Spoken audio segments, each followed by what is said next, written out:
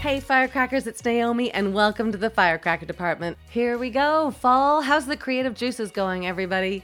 I want to thank you so much for everybody that wrote in about my last podcast when I spoke about what happens in the silence. I love that so much. I'm really inspired by your moments of silence and where it got you, and I'm going to certainly look for more of those. Something that resonated with me this week is the following, written by Glennon Doyle Melton. Here it is. You're not supposed to be happy all the time. Life hurts and it's hard, not because you're doing it wrong, but because it hurts for everybody. Don't avoid the pain. You need it. It's meant for you. Be still with it. Let it come. Let it go. Let it leave you with the fuel you'll burn to get your work done on this earth. Yeah, that struck a chord for me. Did it strike a chord for you? Oh my gosh. That line, life hurts and it's hard, not because you're doing it wrong. That's something I'm going to remember for a long time. Let me know if something struck a chord for you. Hit your heart. I'd love to hear about it. Send it to firecrackerdepartment@gmail.com.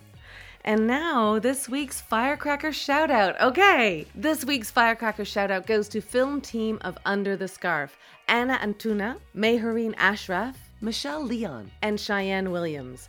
And a drum roll, please. Oh my gosh. They won a 2021 Emmy for Outstanding Short-Form Children's Program. Yes! Were you doing the drum roll? Hit the cymbal. Under the Scarf is a production of Girls Voices Now, a Women's Voices Now summer youth program in Los Angeles, which focuses on empowering the next generation of women and femme-identifying activists, filmmakers, and feminists between the ages of 14 and 22 years old, and teaching them, documentary filmmaking. Under the Scarf is about Mehreen, like any other teenage girl who tries to navigate her way through high school. Once the scarf is on, she is deemed a stereotype. And this film is one of 4 short social impact documentaries co-produced by Global Girl Media and Women's Voices Now in the summer of 2018. Incredible. What an incredible program that is. You have to go on over to Women's Voices Now, all one word, .org, to watch the film and also find out more details about not only that film, but the organization, the people that run it. They're all incredible superheroes. Congratulations again to the whole Under the Scarf team. Okay, on to our guest. Our guest on the show this week is New York-based comedy writer, actor, improviser, Kate James. Yeah, I'm such a fan of Kate's. If Kate's name sounds familiar, it's because she was on our Work in Progress panel last July 2020 on Facebook Live. Showtime's Work in Progress will, oh my gosh, and if you haven't seen it, you gotta see it. It'll make you laugh, it'll make you cry, it'll make you have all the feelings all at once. It's incredible. We had Abby McEnany, who's the star and co-creator of Work in Progress. And then we had Celeste Picoche, who stars as Campbell. We had Mary Sohn, who stars as Susan. And then we get to have a little Kate James, too, who stars as Miriam and is currently a writer on the show. Firecracker Department has huge thanks to Celeste, because I remember speaking to Celeste and chatting about Work in Progress. I was speaking to her afterwards and saying, it'd be so great to have a whole panel to support the Work in Progress team. And because Celeste is just a little bit magic, she helped make it happen.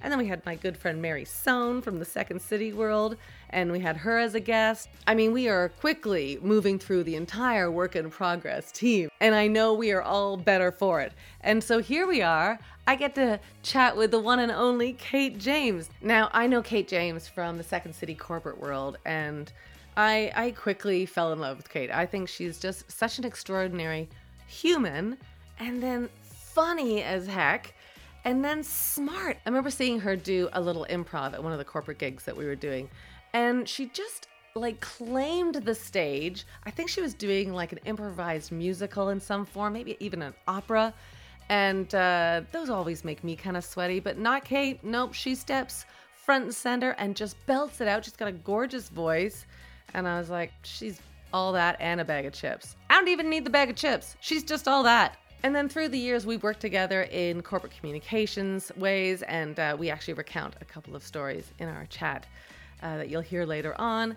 And, whenever I'm in New York, I always try to catch up with her because, it makes my day way better. She's an extraordinary person. Not only does Kate write for Work in Progress, she has also written for Comedy Central, NPR, Slate, The Second City, the band Fish, and a ton of awards shows. Kate was also the co-creator and writer of Schadenfreude, which was a nationally syndicated comedy show on Chicago Public Radio for 2 seasons. Super funny. All the people involved with Schadenfreude are just incredibly funny. And here's something that I'd never have enough time to talk to Kate about, but it's something kind of cool. Kate also writes material for Sir Patrick Stewart's personal awards show appearances, like the Golden Globes or BAFTA Awards and many other things like that. I think it's such a wild little bit of trivia. Maybe one day you'll need it in a crossword puzzle or something. When Kate isn't writing, she has appeared on TV shows including Netflix's Easy, USA Network's Playing House, and Showtime's Shameless. She plays Trisha on the cult hit podcast Hello from the Magic Tavern and is a regular contributor to the podcast Trumpcast. And now she can add guest on the Firecracker Department. This was easily one of my biggest pleasures this week, was chatting with Kate. And so let's get into it. Here's my friend Kate James.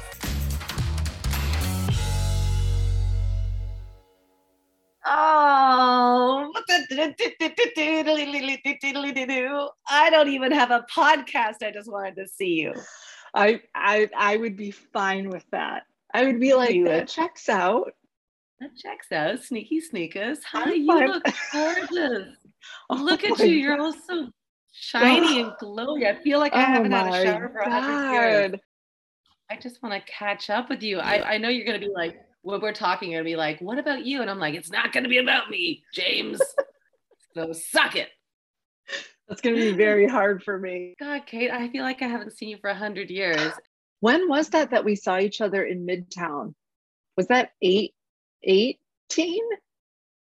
No. Oh my gosh. Was it 19? I don't know. I feel like we did a corporate gig together because you and I did we facilitated together, and it was one of the things that I refer to constantly, our experience. Because it was so, like, it went opposite of how we thought it went. Yeah. But then it was a roller coaster. They remember? hate us, right? And they were like, that was the best thing we've ever done. I know, but then you said, the thing that you said that resonated so much for me, Kate, was I remember looking over to you going, oh man, this one's tough. And you're like, well, you can't win them all. And you were just like letting it roll off your back. And I was like, okay, because I'm so sensitive. I'm like, oh my God, they hate me. Oh, no. And then that other guy that stepped up and went, I just have to say one thing. And we were like, here it goes. That was the best facilitation we've ever had. And we should have more of these. And we're like, what's going on? That's and right. You said, just think the best of people. God, that doesn't sound like me. It sounds like me to be like doing exactly the way you are reporting that you felt. Like, I am such a like, oh no, I saw them like furrow their brow a little bit. Like, they think this is so dumb. They think that this is so stupid and we're wasting their time. And the longer we've done this though, I'm just like, I try to be like, okay, so it's not their jam. Yeah. We can't be for everybody all the time, right? Yeah, like we're cilantro. Some people think we taste like soap. And I happen to love cilantro. So awesome. Is this your apartment where you've been this whole time through the pandemic and everything? Yeah, yes, we're in Brooklyn, but we left for a big old chunk. In fact, when we did the panel for Work in Progress, I was in Vermont. Oh. So yeah, we went to my in-laws. Great. They were, God bless them. Steve's mom was like, please come to Vermont. What are you doing? Yeah. And we were like, okay. Like when things were not, this is forever ago. When we were like, shit, this is really happening and it's not gonna get better. Yeah. And so we packed up. That child that needs to run around. Correct. Oh God, that just feels like a lifetime ago, and what a nightmare. But like by the time we rolled into Vermont, Thomas hadn't seen another child in 125 days. Oh my gosh. And they closed all the parks, the playgrounds here. And like, we just really, there's like an outdoor space in our apartment area, like on the second floor. And the people that had kids here, we would take turns like running our kids. It was a real, just a very surreal time. Were you writing through that? Were you creating through that? The beginning of it, yes. And then no. and then just a hard no until yeah, like I'm gonna say 2 weeks ago. I was like, oh, I have an idea. But I went through the biggest drought dormant of my entire life. It was not fun.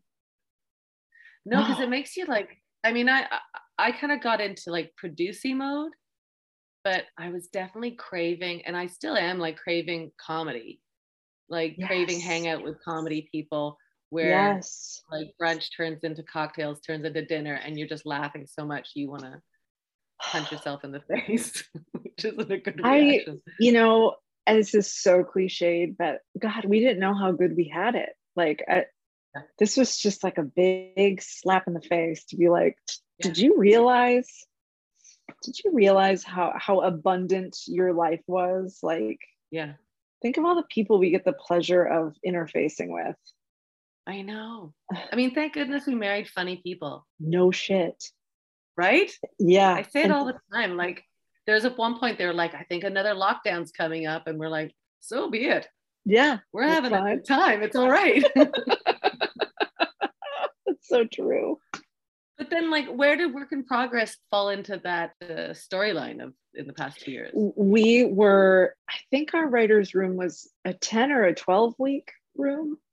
And I was flying back and forth from Brooklyn to Chicago. Yeah. Steve stayed here with Thomas because Thomas was in pre-K at the time. And then I would fly out late Sunday nights and come back Friday nights. God.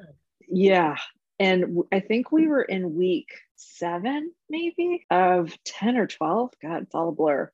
When everything shut down. And then we went to Zoom. Then we went remote for those final weeks. And then the season got altered because the studio wanted to write in COVID. So we had kind of mapped out this whole season and we were writing it when all of this took place. And then as it was taking place and it was very clear, they were like, a couple of reasons, because Abby, the character of Abby, struggles with OCD. And I think they thought like, this is fertile territory. And Abby agreed to be like, let's talk about how this is affecting people that have various different mental states, right? Like, where were you mentally when the pandemic hit and what did that mean for you?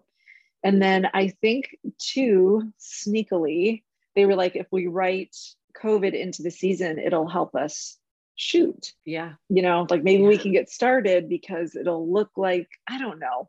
So then over the summer, a small, like little skeleton crew of us came back to rewrite the second half of the season.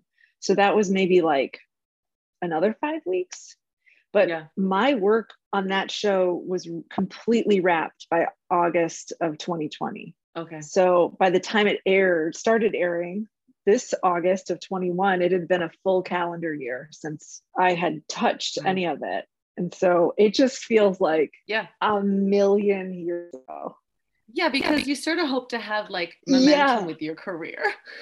This is the ideal. How impossible is that? Like, I have such admiration for you as a comedian. And I think that you must have gone through this place of like, okay, I'm going to write now. And then that gets truncated. And then now what? Oh, COVID. Well, now my creative juices are truncated. Like, how did you keep the fire going? I didn't quite frankly. I just didn't. And it was very weird and scary. And I mean, there were moments where I was like, well, it was a good run. Like, I guess I'm just... Really? Did you ever think that you might leave? Like, I can't imagine you ever leaving comedy. I didn't want to leave. No, I didn't want to leave. But there were moments where I was like, I don't recognize any of the world right now. There's no outlet. There's no like, let me go wander down to IO and sit in with this fantastic group of women and like get a little buzz off of that. Or let me see my friends on a facilitation gig for Second City and see what people are doing. Or let me say yes to this short film for free that a student I know is doing. Like, there was just none of that. And then on top of it, what was uniquely I'm kind of obsessed with like where you were or are in your life story when the pandemic hit, like how radically different this experience was, like for my niece who was a freshman in college and had to come home, as opposed to my son who was in kindergarten and never went to school pretty much last year in person. Yeah. To, you know, like, what if I was 29 and like living by myself in Chicago, like what, at all these different things. But this hit me as a mother, and then that became the headline, I think, of, because it just became apparent that pun intended, it became apparent that I was a parent and I was gonna have to be the parent, because Steve was working full-time in a very, like, you know, he works on a nightly television show, so it's like they're on that first Zoom, go, because they have to turn out a product by that evening. You know, he starts individual work around 7 a.m. His first Zoom is at 8:30. And depending, you know, some days he wraps by 5:30, some days he wraps by 7 p.m. So there was not a lot of give in his schedule. And I had a lot of give because I had wrapped work in progress, and then we were launching into the school year. And so I was like, I'm the one. Yeah.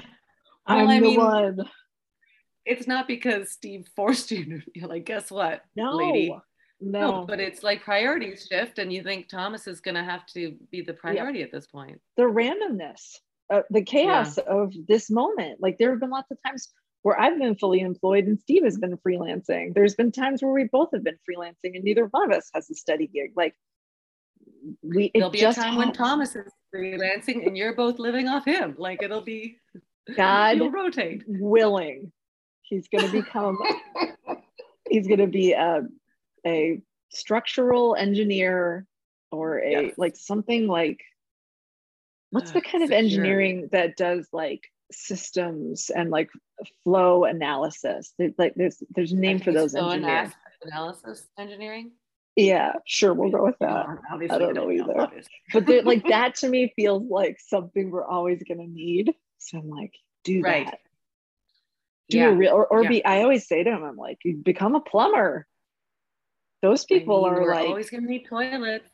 And they can charge a mint because nobody knows what they're doing anymore in their own house. So they're like, that'll be $800. And I'm like, great. Take all of it. Yeah. I mean, that must, like, because also you've been working, you know, you're a self-starter too. So to have a place where you're like, my creative tank is empty. I know it's empty and I have nowhere to go to fuel up.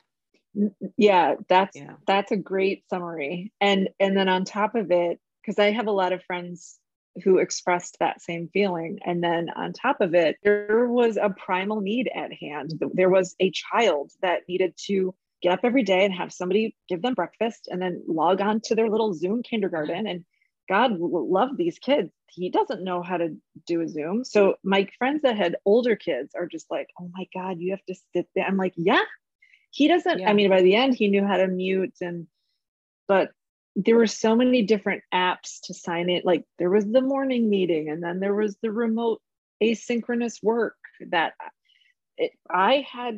you needed a parent at home to do that. And so this is a way bigger conversation, but what was highlighted for me was like, I had the privilege to say no to the few offers I got and say, I have to prioritize this going on because my partner was gainfully employed full time. There's so many people that were like, I have to go to my job. Like, I'm a med tech. I have to show up at some of the parents that were helping Thomas's classmates, you just immediately saw who was able to accommodate this humongous disruption because of luck, privilege, timing, where they were in the world. Like, we happened to live close to my in-laws, so we didn't have to get on a plane. Like, we could drive there and then stay there. Like, that's a privilege. Like, we were able to leave the city, which was a nightmare. It was dire here. It was dark and not a good vibe for a 5-year-old, like, to be like, we heard sirens constantly. And when I would go on my walks, like, there were the trucks of dead bodies by the hospital where I would walk by Fort Greene Park. Like not, yeah, just like, so then you just go into like, well, fuck it. Like, who am I to be like, but I like to create comedy. Like it just became like, I know, holy shit. I need to like create a space for this 5-year-old where he doesn't feel like the world is ending, even though we all thought it was. So it's like, it is, I mean, it became the greatest role of my life, you know, to be like, oh dear. Yeah. But it truly, like, all we did in those early days was lie. Like, it's okay. You're going to be okay. Mom and dad are going to be okay. We'll probably get to see everybody soon. You're probably going to go back to school soon. Like, it's okay. You know, it was just, all I did was lie. Yeah. What a story. Like that kid, I think about trajectory and the whole thing and being like, not hanging around kids for 125 days, like not having kid interaction. I mean, good thing you and Steve are immature enough to be able to play the games. But true. I mean, seriously, like you have comedy available to you. Can you imagine like somebody, like a parent that isn't that kind of parent, and no judgment, but doesn't have play in them? No.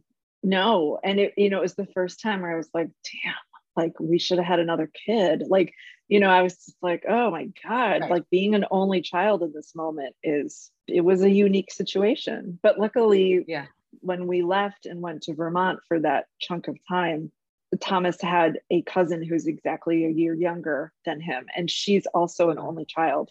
And they lived right down the road. So we became a 2-house pod group. And he was able to, you know, play with her almost every day. And that was just a complete game changer, because all of a sudden he had somebody to do stuff with, and it created more time for me, you know, when I would have occasional work. But yeah, it just like it, I mean, this feels like very deep and dark, but I just felt like somebody flipped a primal switch in my brain that was like, what you do is expendable in this moment. That's not cool. But like if somebody had been paying me to show up full time somewhere, I'd be like, right now what I do is so important. I create television. But that wasn't the case. Like I was in between projects. So I was like, I can't really go hunting for new stuff because it's just going to disrupt our system here. Because we weren't bringing childcare into our house. Like we were trying to keep it, not that people wanted to come in, you know, at that point and take care of kids. But yeah, it's just, and I swear to, it's October, end of October 2021, or mid-October, I should say. And I just now I'm like, oh, and I think a large part of it is because my kid is leaving and going to school every day. And so now I'm I was going to ask, like, did you like, when was the moment that you're like, oh, there's a spark of my old comedy self? About 2 weeks ago. I mean, there's been stuff here and there. I don't mean to paint this picture like I've been wearing a black shroud and like. No, I don't see that. I just think the priorities changed. I think like, as you said, it shifted. I was so jealous of like people that were like, so I'm working on this thing and I've written a couple chapters of it. And I was like, how is your brain doing that right now? I felt like when we go in and we teach corporate people about improv, I felt like one of those people was like, how do you do that thing where you have, and I'm just like, you just do, like, let go, have fun. And all of a sudden I was like, how do you make a thing that I couldn't do? Like something in my brain was just like, no, not for you. You know, it's interesting because I've been speaking to people who perform live, whether it's like music or comedy, and there's a discussion about the new performers that we are now, like, because I think things have changed. Like I was speaking to one of our firecrackers, Alyssa, and she was talking about playing music, and she said like I've shifted. Something has shifted in me because I haven't been part of the hustle that we had to have, I guess, like in the past. Have you noticed that in yourself? Like, I mean, it's only been 2 weeks. Have you written your pilot? Have you got your feature? Is it done? But can you feel like a shifting in your art? Yes. And what's interesting is I haven't performed live yet. I had an opportunity to last month and I had to pass on it because I had an opportunity to travel. And when I came back, I had to, I was like, let's play it safe. This would be really dumb for me to get off this flight and be like, I'm doing a show. Like, so right.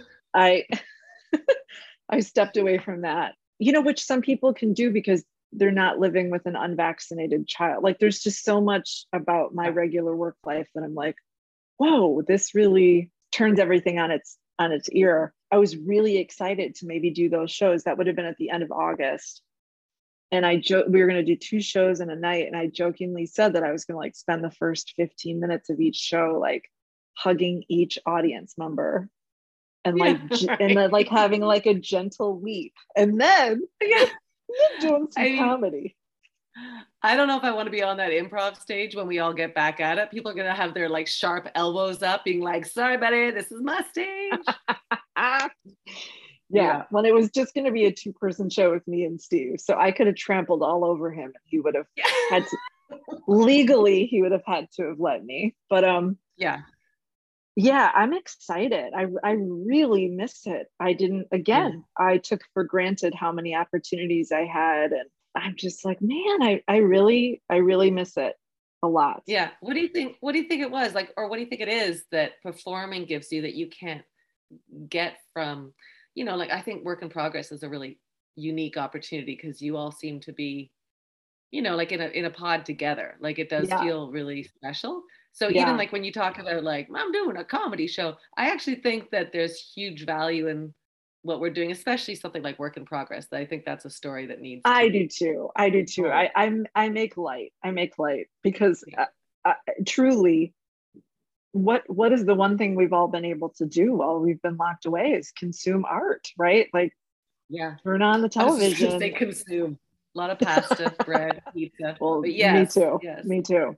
Yeah. I mean, that's been like this one safe outlet is for all of us to be like, have you watched fill in the blank? And, to kind of connect with other people. So I was being very hard on myself about it not providing a service. But I think when you're performing live, it feels to me like exercising. Like, I'm like, oh, this is good. Like my body likes this and my brain likes this. And it just always, sometimes you drag yourself out to a show and you're like, oh, no.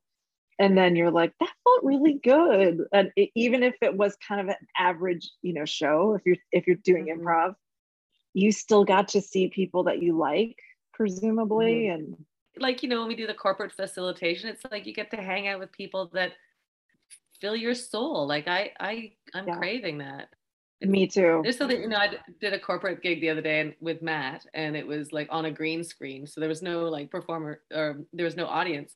But we were working so hard to make that crew of 2 people laugh. Like it was so satisfying to make, just the camera person giggle a little bit. So I get it. You'll find an audience anywhere. My son Thomas started going back to school.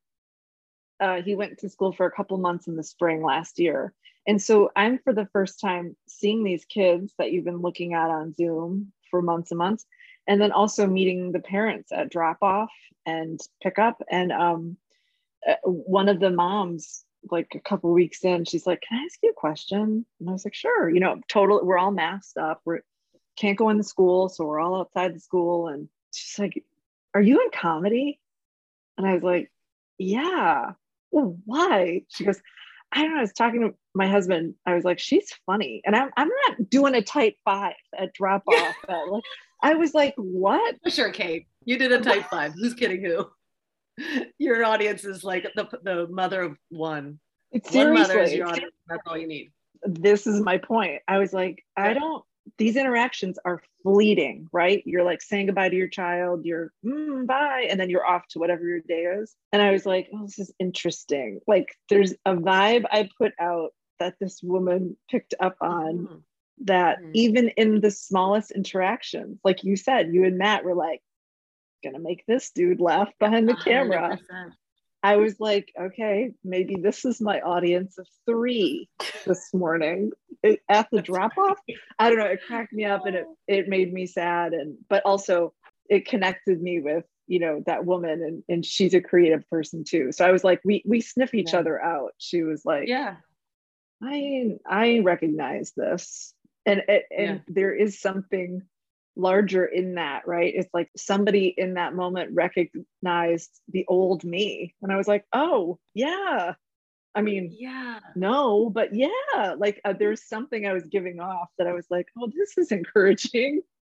yeah. I mean, it feels like, you know, starting at Second City and then with like your troupe Schadenfreude, it feels like you had writing in your mind as a future thing. Did you? Yes, I did. Was that always part of the plan? Always, always. If you had asked me early on, I was like, I want to write for television. I've always been fascinated with that. And with Schadenfreude, which was my sketch group in Chicago, everything was written. We didn't do any improv. So that wasn't our goal when we got together. But I look back now and I'm like, well, there's my 10,000 hours plus. Yeah. Of no kidding. Writing and churning. And because our whole gimmick was we did shows every Friday and Saturday. First it was every Friday, then we did every Friday and Saturday.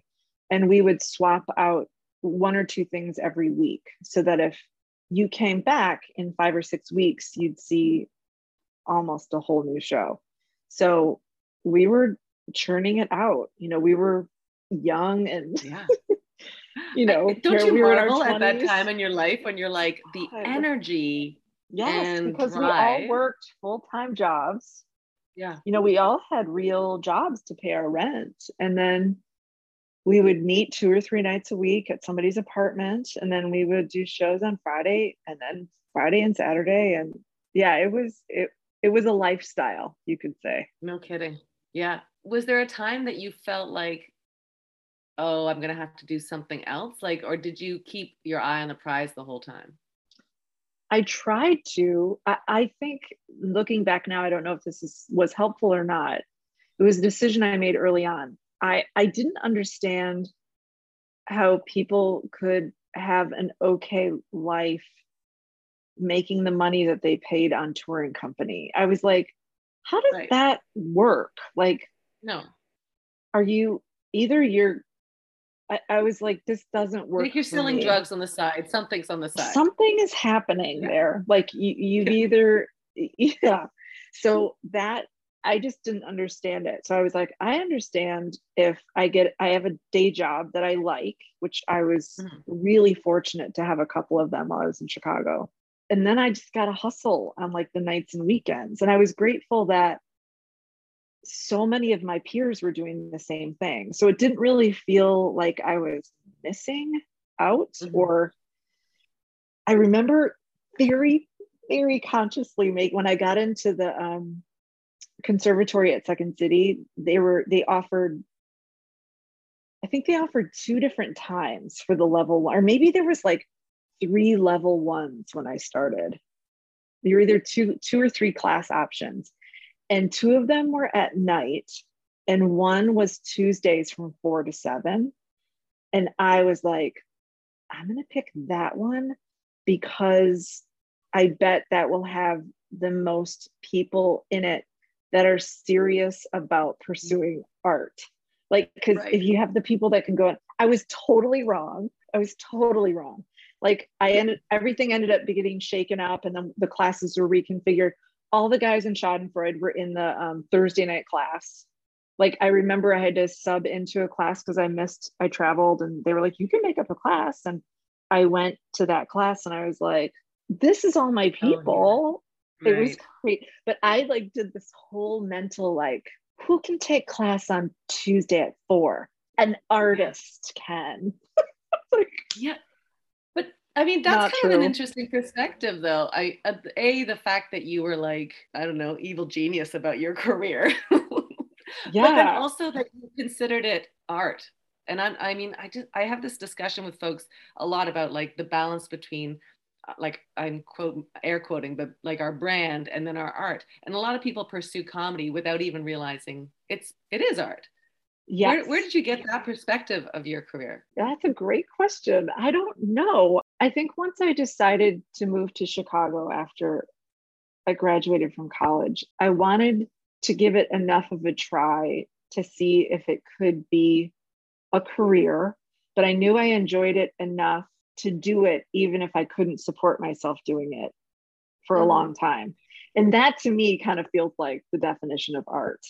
I think that like art feels like this additive, special, it's not a commodity, or it's not like commercialized.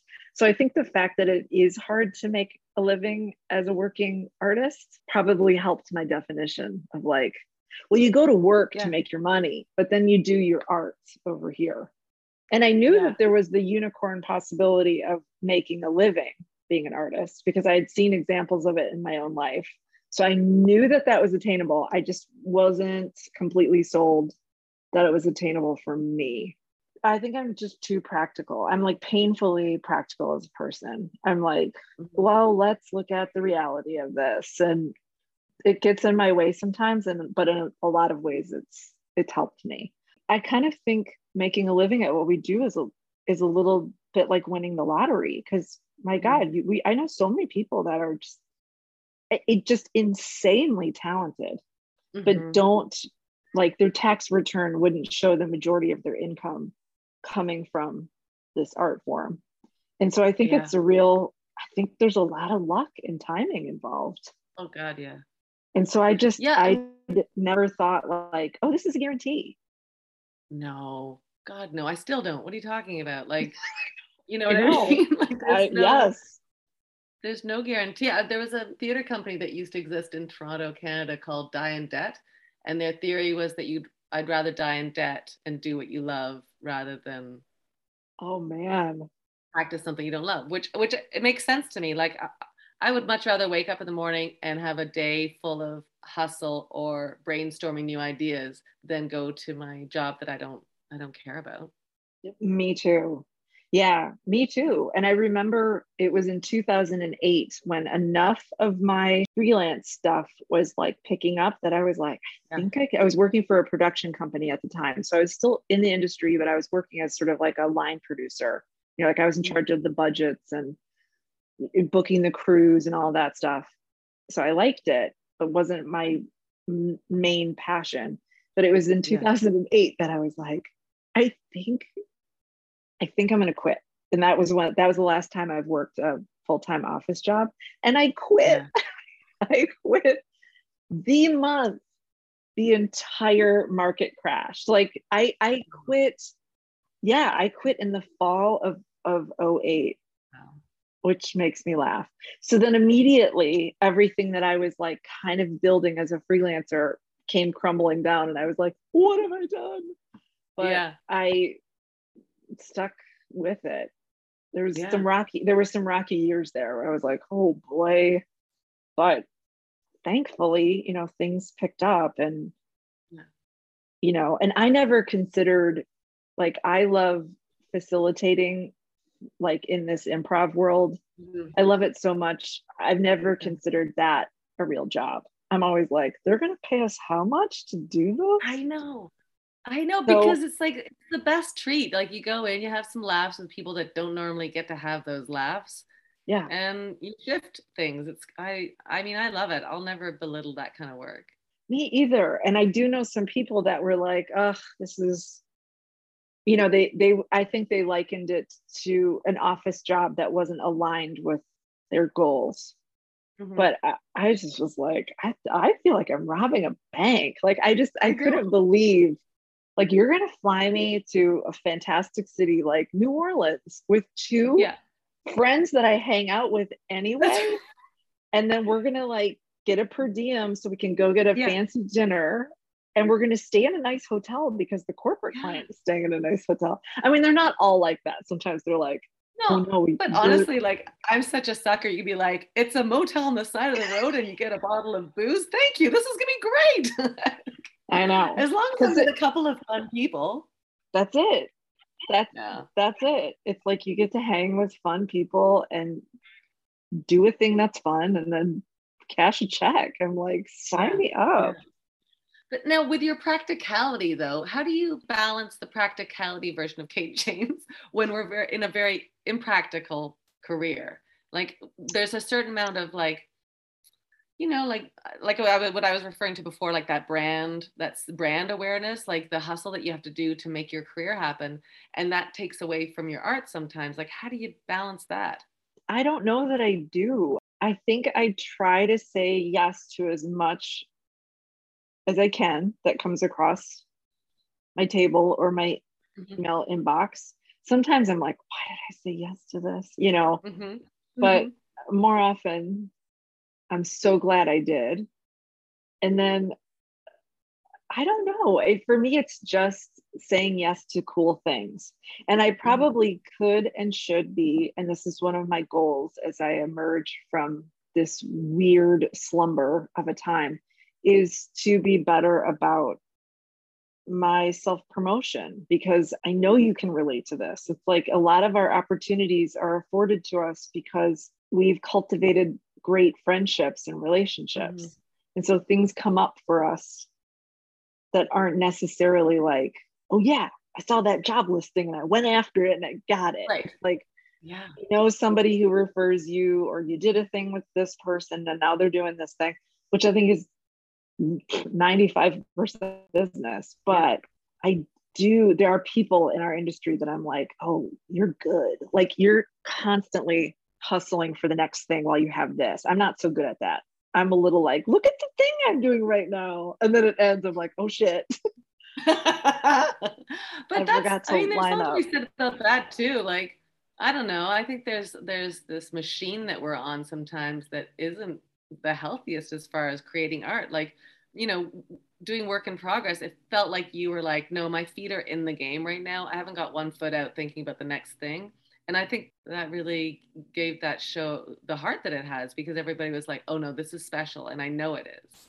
Yeah. Well, I think you hit the nail on the head. I think for that writer's room in particular, it was a lot of people that have been at this for a long time that have been given an opportunity for the first time at another level. It was like, oh no, now you're going to do this. And you're like, okay, you know, but we were a room full of people that were, as cheesy as it sounds, we were just grateful to be there. And then a lot of us knew each other going in. So that felt like a dream.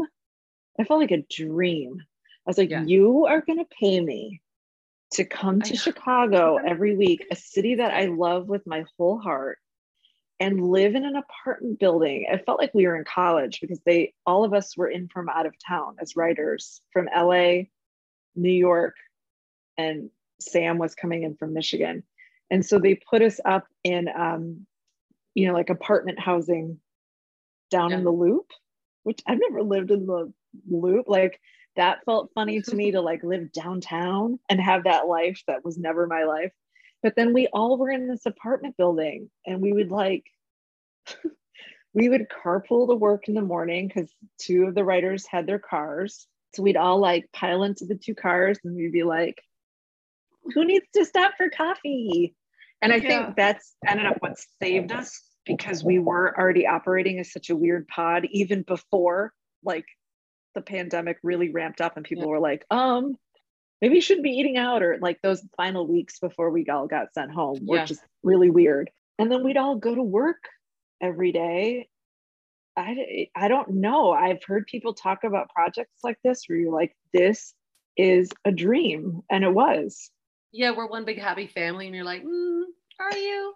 I could actually like, but when I remember doing the panel with y'all and even talking to Celeste about the project, or Marion, I could just see like, I don't know, there was a deeper investment in it, maybe because you'd seen it grow with Abby in Chicago, or I don't know, there was such I don't know, do you play this game too when you're part of projects like that, of like, when I'm show running my show, I'm going to do this. I'm not going to do this. I'm going to do this. Do you have that kind of list? Totally. Yeah. Paint the picture for me for the Kate James show. I realized through work in progress how many people are ready to play at a different level, but just need to be given the opportunity. And it's so hard to level up. Like when you're applying to do the next thing, whether it is like be a showrunner when you've only been a writer, or get into a writer's room, or get staffed on a show, you know, I think about like, I've written packets for a million late night shows, and Steve is now working on one, and we talk about it all the time. It's like, there's so many people that are ready to do the job, and then it just at certain points becomes a lottery. So I think for me, if I ever had the opportunity, I would want to focus on like bringing up as many people as I could, and then also peppering it with people who know what they're doing, so that the people who aren't quite sure, they have that like ease about trying and failing. Because that felt intimidating to me for work in progress. I was like, oh my God, what if they give it to all of us and then we don't know what we're doing? But luckily we had some people surrounding us that were like, it's fine. Like, you know what you're doing, you're going to do it. That to me would be the magic combination, is to be like, bringing people up, giving them that next credit so that they can like go on from there, and then protecting them so that they weren't constantly shitting their pants. But it's also weird because, you know, we're not 20, and you're not going into a writer's room for the first time going, well, I'm 20, I'm not supposed to know anything. Like, there's a certain amount of people going, oh no, Kate knows what she's doing, she's been around the industry for a long time. And you're like, this is nuts. This is like, no, that's incredibly intimidating. And I think too, I mean, we could talk about this for hours, about like how this narrative that I've been sold of that, like, you age out at a certain point, like that you're no longer allowed to want certain things if they haven't happened to you by a certain age. And I don't know if you've seen this on Twitter, but it cracks me up. Like when people are like, hey, you know, I'm 54 and I just sold my first book deal. Like, it's never too late. And they're always so inspiring. But I always like, because I've seen a few that are like, listen, I didn't get my first television writing credit till 29. And I'm like, 29? Like, that was decades ago for me. And I'm like, oh God. And then you simultaneously want to be like, shut the fuck up. And also like, I'm a billion. But then the release is, and we know this, and you just have to like keep telling yourself, it's like, it's all relative. It's like everybody is constantly feeling behind or not where they thought they were going to be, or that it's too late, or like every older person that I've ever taken anything from is like, shut up and do the work right now. Like, you're going to look back in 5 years and be like, I never looked better. Right. And you're just like, oh, but you know, it's like, just, I think it's so funny that we as human beings are like, at a certain point, I will feel caught up on my life and I will feel like my age. No, it's just not gonna be. We're all gonna die wanting to do one more joke. Yep. Like, you know, and if we can all kind of come to, I don't know, you know, like my father passed away this past year, and like he was like an established chemistry professor internationally. You know, like he was nominated for a Nobel Prize. He was like at the like a good top of the game. He did the thing. He did the thing, and he affected like hundreds of students to create science. So you would think that's pretty satisfying. And I remember him looking at me going, meh, no big fanfare, Naomi. And I think that's more realistic than thinking there's going to be a big fanfare. He knew that he was dying. Yes, he was ill. So he was able to have like that reflective moment. Yeah. Right? Like, do you think that he meant that there never will be much like we all live our life and then that's kind of it? Or do you think that he was saying, I kind of hoped that there would be and there's not?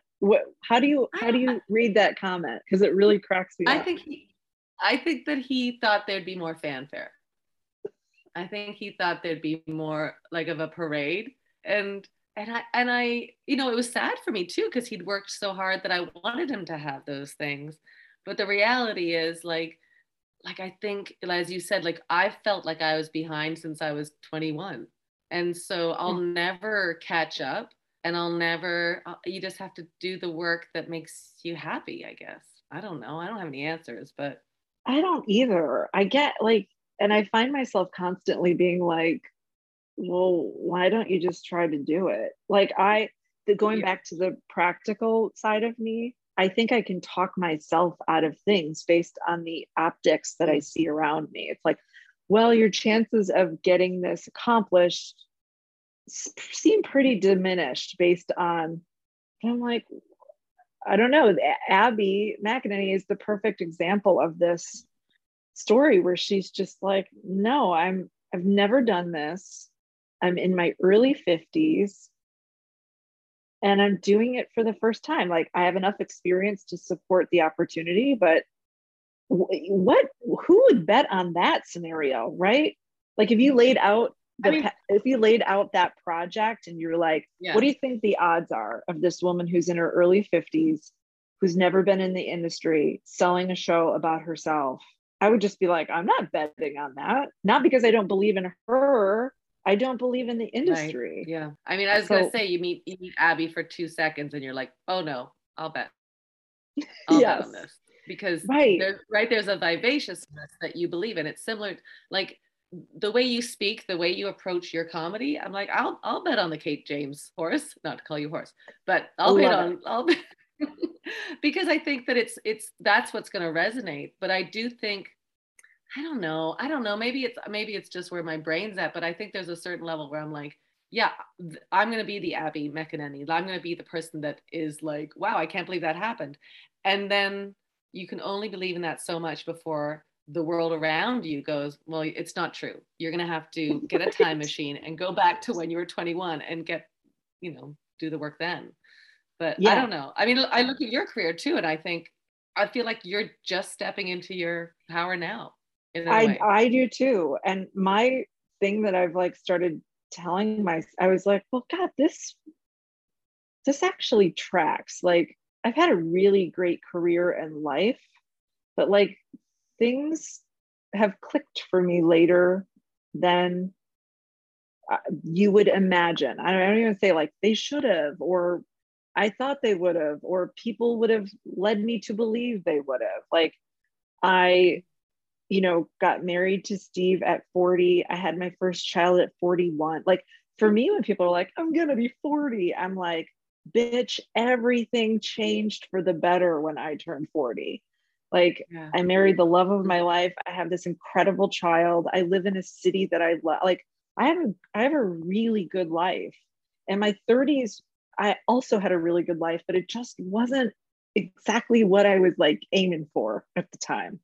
It had great elements to it, surrounded by a lot of people I loved, but it just wasn't, I don't know. So whenever people are like, oh, I was talking to somebody yesterday and he goes, well, God, I'm going to be 30 in a year. And I was like, your 30s are so much better than your 20s. Your 40s are so much better than your 30s, or at least for me, they are, which makes me believe like, maybe like most of my career success is going to be in my 50s. Like, I'm 47 now. I'll be 48 in a couple months. Like, I don't know. Maybe that's. I don't know either, but it does feel like you found a balance. Like, you do have this quality of life with Thomas and Steve that is supported by the work, as opposed to it's just the work.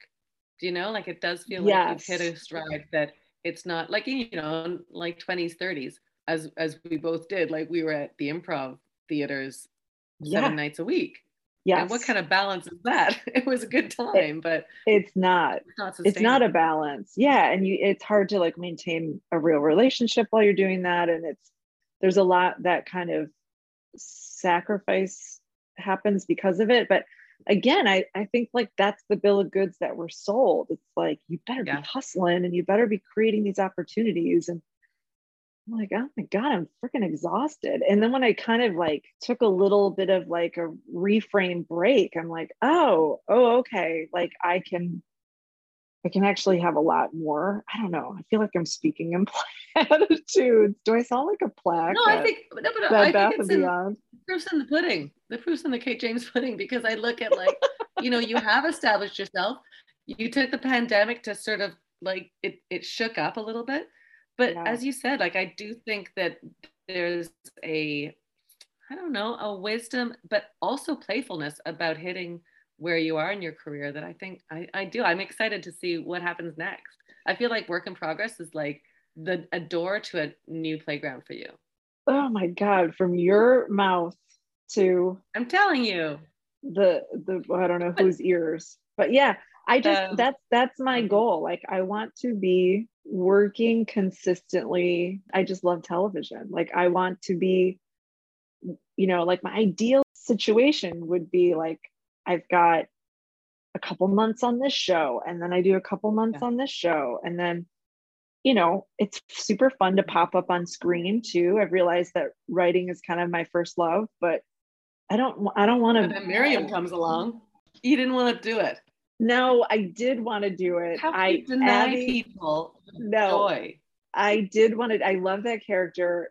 What Abby loves to tell people, and this is true, but I have a reason for it, is that in the writer's room for season 2, she kept trying to create situations where my character would come back. And I was like, this is not necessary. Like, this makes no sense from a story. But she's like, shut the fuck up. I'm trying to like get you an episode. And like, so Miriam ended up being in one episode, but then I couldn't shoot. And so now it's played by it's like Miriam Doppelganger played by Beth Malusky, which brings me such joy. If any of your listeners know, she's a brilliant Chicago improviser who has gone back to school to study medicine. That's the other thing about being the age we are, is that I know a lot of people that are transitioning into their next career. And it's just like so exciting to watch these people be like, you can do that. Like, I can't do that. Like all these people now, like one of the old stage managers at Second City, Megan Teal, brilliant woman, she left the industry and got a full ride to law school and is not like, she's probably going to be on the Supreme Court before my life is over. And I'm like, wait, that's no fair. You could do all the shit we were doing and I'm not hiding some secret second career. I mean, truthfully, anyway, if you could have, you would have, though. Like we both would have found something else to do. This is it. Yeah. No. Yeah, that's what I always say. I'm like, no, I would have chosen something a lot easier, I think. Yeah. Are you writing your own thing now? Is that like, now that you've had Thomas in daycare for 2 weeks? I love that you're like, is your pilot done? I'm taking meetings. I am pitching. Let me see your portfolio. I am working. This is actually fun. Like I'm in the brainstorm early baby stages of creating something with my brother, Brian, and one of our cousins. We kind of like have this idea and we're kind of seeing if we can just, again, it's in its infancy, but we get on calls together and it's funny and weird and fun. So there's that. And I'm like, just trying to do more, like for the very first time in my life, yesterday, I submitted a piece to the New Yorker. Probably cool. A long shot, but I'm like, why am I not doing this stuff? Like, I just am like, I no longer care. Like, I'm just going to be like, how about this? How about this? How about this? So there's a few projects in their infancy that are kicking around it's just exciting to think about. Another friend is like, I might want to start this project and maybe you could help me. And I'm like, yeah, I think I could. So it just feels like all of a sudden there are conversations that are exciting to me. It feels like the world's opening up a little bit more.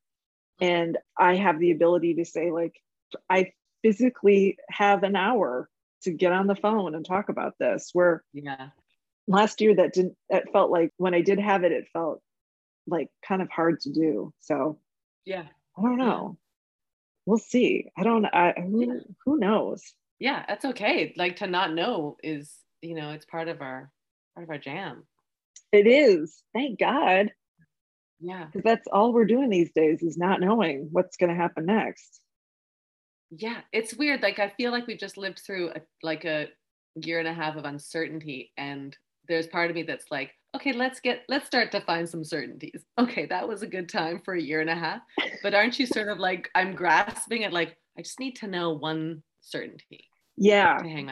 Yes, I am. And I find my brain, again, the practical part of my brain, will travel down the very real scenarios that are possibly around the corner, you know, like having to do a level of quarantining again once the weather gets cold, or the schools going remote for a chunk of time if the cases spread here, or because then that just is a ripple effect about like, all right, that changes my day and it changes my focus and it changes. So I try not to think too much about those things, but I don't know anybody who can't stop thinking about them. It's like, it's made us into, for better, for worse, like disaster readiness characters. Yeah. Yeah. Like we're equipped now. Like, you know what, if we go into lockdown, we know how to do that. If Thomas has to come home and do homeschool, you get that muscle. Yep. Yeah. I know how to, I don't like it. I don't want to know how to do it. That's right. I don't want to. I feel like a little whiny. I feel like we're to the point where I'm like, I don't want to do this anymore. I don't want to do it anymore. Like I'm done. And I know everyone's like, no shit, we all are. But I don't know. I don't know. I truly don't know. I mean, speaking of done, this is the saddest part, because if we were sitting in a bar in New York, I'd be just like, I'm just going to order another glass of wine for us, right, Kate? And we'd be like, yeah, I think that feels right. But podcast wise, people are like, no, you need to wrap it up. They're like, land the plane, ladies. That's right. I'm almost done on my treadmill run. That's right. This is giving you an extra good workout, everybody who's listening to this. I'm letting you You're have welcome. You're welcome. We do the turn the tables, and you can ask me a question. I love it. I do. I love how excited your eyes just got. Because these things they're fun, but they're hard for me because it doesn't feel like a real conversation. I mean, it does feel like a real conversation, but I have to be like, there's so many moments where I'm just like, but tell me about the, you know. I know, you're such an empathetic. I knew that, like, going into this discussion, you'd be like, yeah. But like, what about you? What's going on? And I'm like, that's not how this works. No, like my family makes fun of me because I'll just be like, what's your story? Like to anybody. Yeah. They'll be like, why were you talking to the car rental guy for so long? I'm like, did you know? And they're like, no, we didn't know. And nobody fucking cares. Okay. Sometimes it annoys the people I'm with. Okay. Here's my question for you. And this is kind of a broad one. So you might be like, oh God, I got to think about this. What in your career didn't go as planned? And in fact, might have been the exact opposite of what you wanted to have happen, but ended up leading to like positive things. I know it's like a really hard one, but I was just talking with friends about the things that we think are the biggest impediments sometimes lead us to like these situations and people that we were like, I never thought this would happen. Gosh, that is really hard. Do you have one? I know, sorry. That is a big one. I want to hear yours. I have an idea. Yeah, I think for me, there have been very specific things I didn't get. Like I applied to write for XYZ show and I didn't get it. And I was like, this was supposed to, like I convinced myself that this was the thing. And then a different opportunity came along that I never would have been able to say yes to. And then like, as time goes on, I'm trying not to name names here and out people, but then you find out that initial project, kind of a disaster.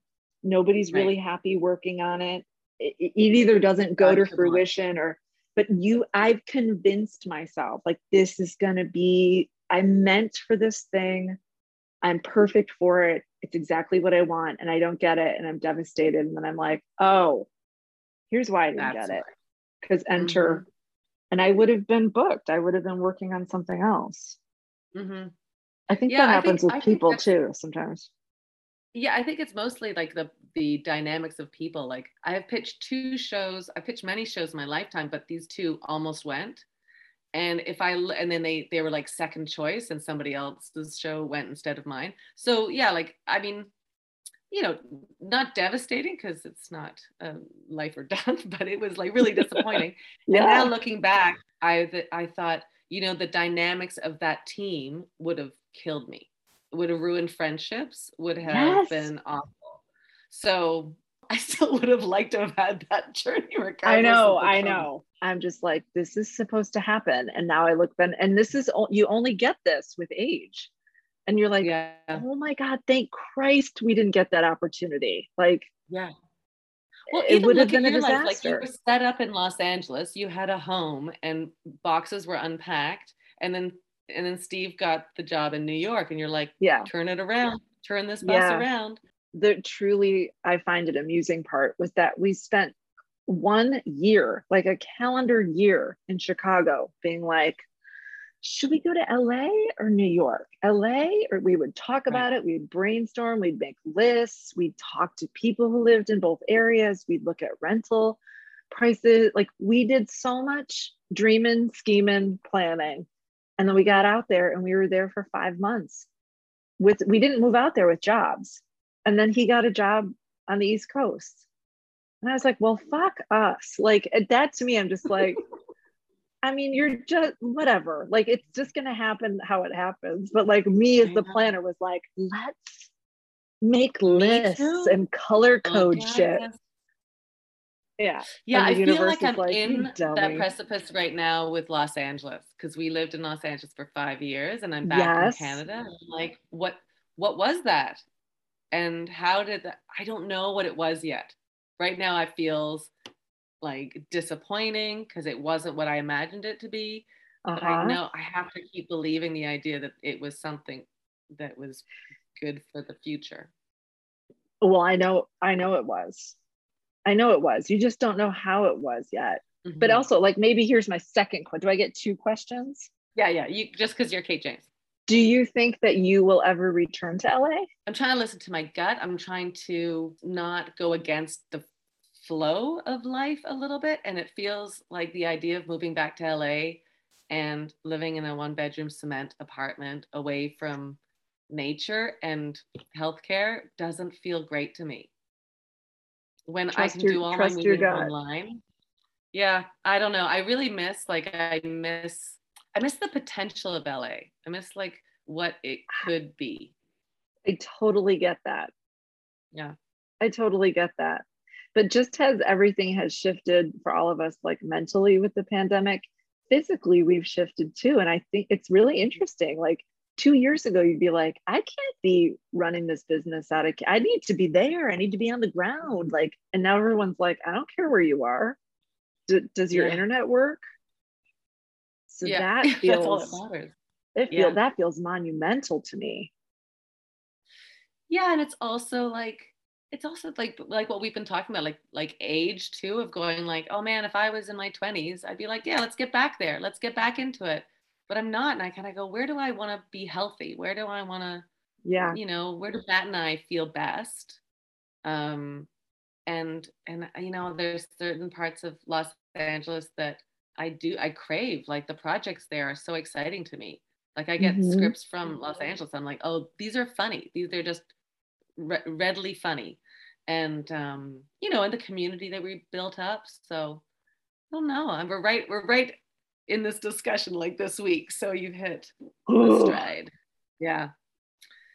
I mean, we have a pod of our life back in Los Angeles. We have we put everything into storage thinking we would be back in 4 months. And here we are, a year and 4 months. Isn't that wild? Yeah. We'll have to regroup on this conversation when I see the results of not being there, or results of that 5 years in Los Angeles. I know. That's really interesting to me, because I feel like this is me being kumbaya and hippy dippy and very positive, but I think you've planted a lot there that you have no idea what's already growing, just because of the time, the face time you put into that city, the people that feel connected to you that wouldn't feel as connected to you if you hadn't been there physically. Even think about, I don't know if we would have because you guys were LA based, it meant like I got to meet you and Matt on some, like, there's interesting stuff there. I mean, I think about, what I'm trying to say is meeting me was the end all be all of you guys moving to LA. Changed my life. It came off real crazy, but you know what I mean? Like, your decision to be there opened you up to a community of people that really, really loves you guys and like respects the work that you do. And I don't know. I think you don't yet know.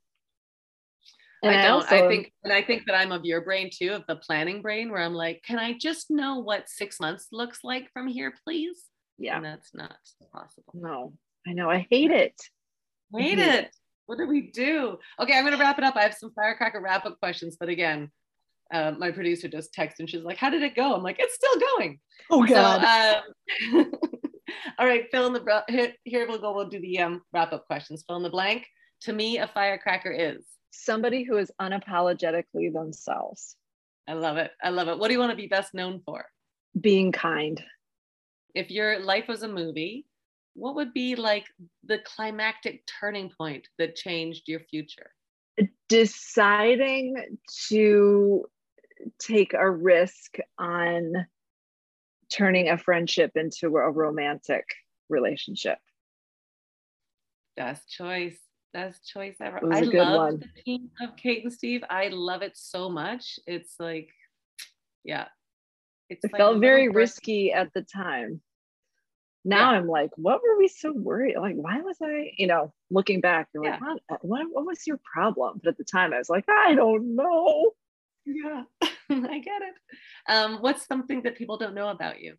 I think that I'm sillier than people think I am, and I'm more serious than people think I am. There's people 100%. There are people in my life that think that I'm like, oh, you just must be always, and I'm like, no, I'm deadly serious, and it's awkward. And then people who know me to be kind of a serious person are like, you do comedy, that don't know me from that world. Yep, no, 100%, that makes sense. What's been your favorite mistake, and what did you learn from it? I think it would be, and I'm thinking of a few different times where I just didn't really know what I was doing and I showed up anyway. I don't know if that's a mistake, but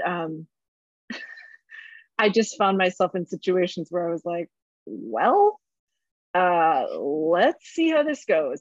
Wasn't the plan. And I've always surprised myself. I've always been like, oh, you know more than you think you do. You have more experience than you give yourself credit for. So there have been situations that I don't think I was supposed to be in where I was like, uh-oh. And then I was like, well, we're going to try it. I love it. What's something you haven't done yet, but you have to do? Travel the world. I miss traveling. And in my ideal life, I make enough money to have a semi-retirement, like in my 70s. And I'm healthy enough to just go everywhere I've ever wanted to go. I have to do that before I check out. Yeah, I get it. I get that. This is sort of a weird question, but I've been working on the idea of power and asking people where they find their power. In the quietness is where I find it. Either by choosing not to share or talk, like just resting in myself, not trying to justify. I think sometimes I'm like, let me tell you a bunch of stuff and maybe make you feel better about what's going on. And are you okay? Is this okay? Am I still okay? And I have found there's great power in just being still and being quiet and letting the world come to you. That was beautiful. What's the best or the worst advice you've ever gotten? I love this because my father didn't mean it in this way, but when I was learning how to drive, he said, my best advice for you is to never back up farther than you have to, because it often will get you in trouble in a car. Like just go back as far as you need to go in order to correct or go in the direction you need to. And at the time I was like, what? And he was just like, people that try to reverse too far, often you end up hitting something, or your field of vision, you can't account for everything going on behind you. So be judicious in how you back up while you're driving. And I think that's the best advice, because I've had some missteps in my life where I've had some reroutes, and I always think of him. I'm like, don't back up farther than you have to. So I think some people are just like, oh no, now I have to redo everything, or just back up a little bit and then change course and keep going. He didn't mean it that way, but yeah, but I took it. I've adopted it. I love that. You don't have to throw the entire draft out. Just look at that one scene. Yes. Yeah. I mean, sometimes it's a line. one line. Because sometimes you're like, that changes well, everything. If that line's wrong, then it changes everything. And now we have a talking monkey in the show. But it doesn't have to go that way. Yep. Yeah. So yeah. Who's a firecracker in your world that you want to shine a light on? Oh, there's two people that immediately come to mind. Lily Wachowski, who is the showrunner and executive producer of Work in Progress, because she was the one in this last writer's room who was like, oh, and you're going to write some episodes. And I was like, I am. It's kind of unheard of to be staffed and then be given an episode or two to write and have a single credit. And there were several of us that were like, perhaps you didn't know that we've not done this before. And she was just like, you're going to do it. And it's going to be great. Wow. Like she's just very like, no nonsense. Like, and then you'll do this and it'll go great. And so I just love that about her, because if there was any stutter start to that, like, well, we're going to give this to you and we hope it goes okay. And we might have to redo it and you might not get that, she just doesn't go well. I wasn't the person to give you the script anyway. Right. Right. No, from the get-go, she's just like, and then you're going to do this. And I'm like, oh, all right. So I give her great credit for empowering a lot of folks on that show to do work that they've never done before. I love that. Yeah. And then the other firecracker is a different person who's working on that show, Blythe Haga, who is one of the producers, and she was also a director of one of the episodes in season 2. And she's such a badass that she had a toddler and then she had a second child while season 1 was finishing shooting and then going into the renewal and into the pandemic. She has 2 kids that are really small, and I just bow down. I have great respect for parents that are just like the primary, and she's got a great partner that was like, go ahead, and he carried a brunt of the child care stuff like that. But she just has been a total badass because she's been juggling a lot and bringing that show to bear. And yeah, I just admire the hell out of her. Awesome. But my final question is advice to your younger self. Like, what would you have told Kate James? Relax. Just relax. It all ends up being fucking fine. Yeah. It's just, it's going to be fine. Like, just relax. Yeah. It might not be fine this moment, but it's going to be. Yes. Yeah. Yes. And in the grand scheme of things, it always was fine. Like, there've been some big hiccups and some really hard times, but it's fine. You're going to be fine. Stop worrying. Stop worrying so much. Yeah. Planners, you gotta put, you can't spell planning without worry, as they say. I'm going to go etch that into a piece of driftwood. Oh, it's a tattoo. Do you want to see it? It's on my... right across your clavicle, like the most painful place you could get a tattoo, where the skin is the thinnest. And it's a bit long, so it goes down my arm. Anyway, I should have really planned ahead for that one. My armpit. You have to lift up my arm to read and I have to shave in order for you to read it. Kate James, I just love talking with you. I wish we could sit and hang out, and I know that'll come soon, but soon enough. Right back at you. This was a delight.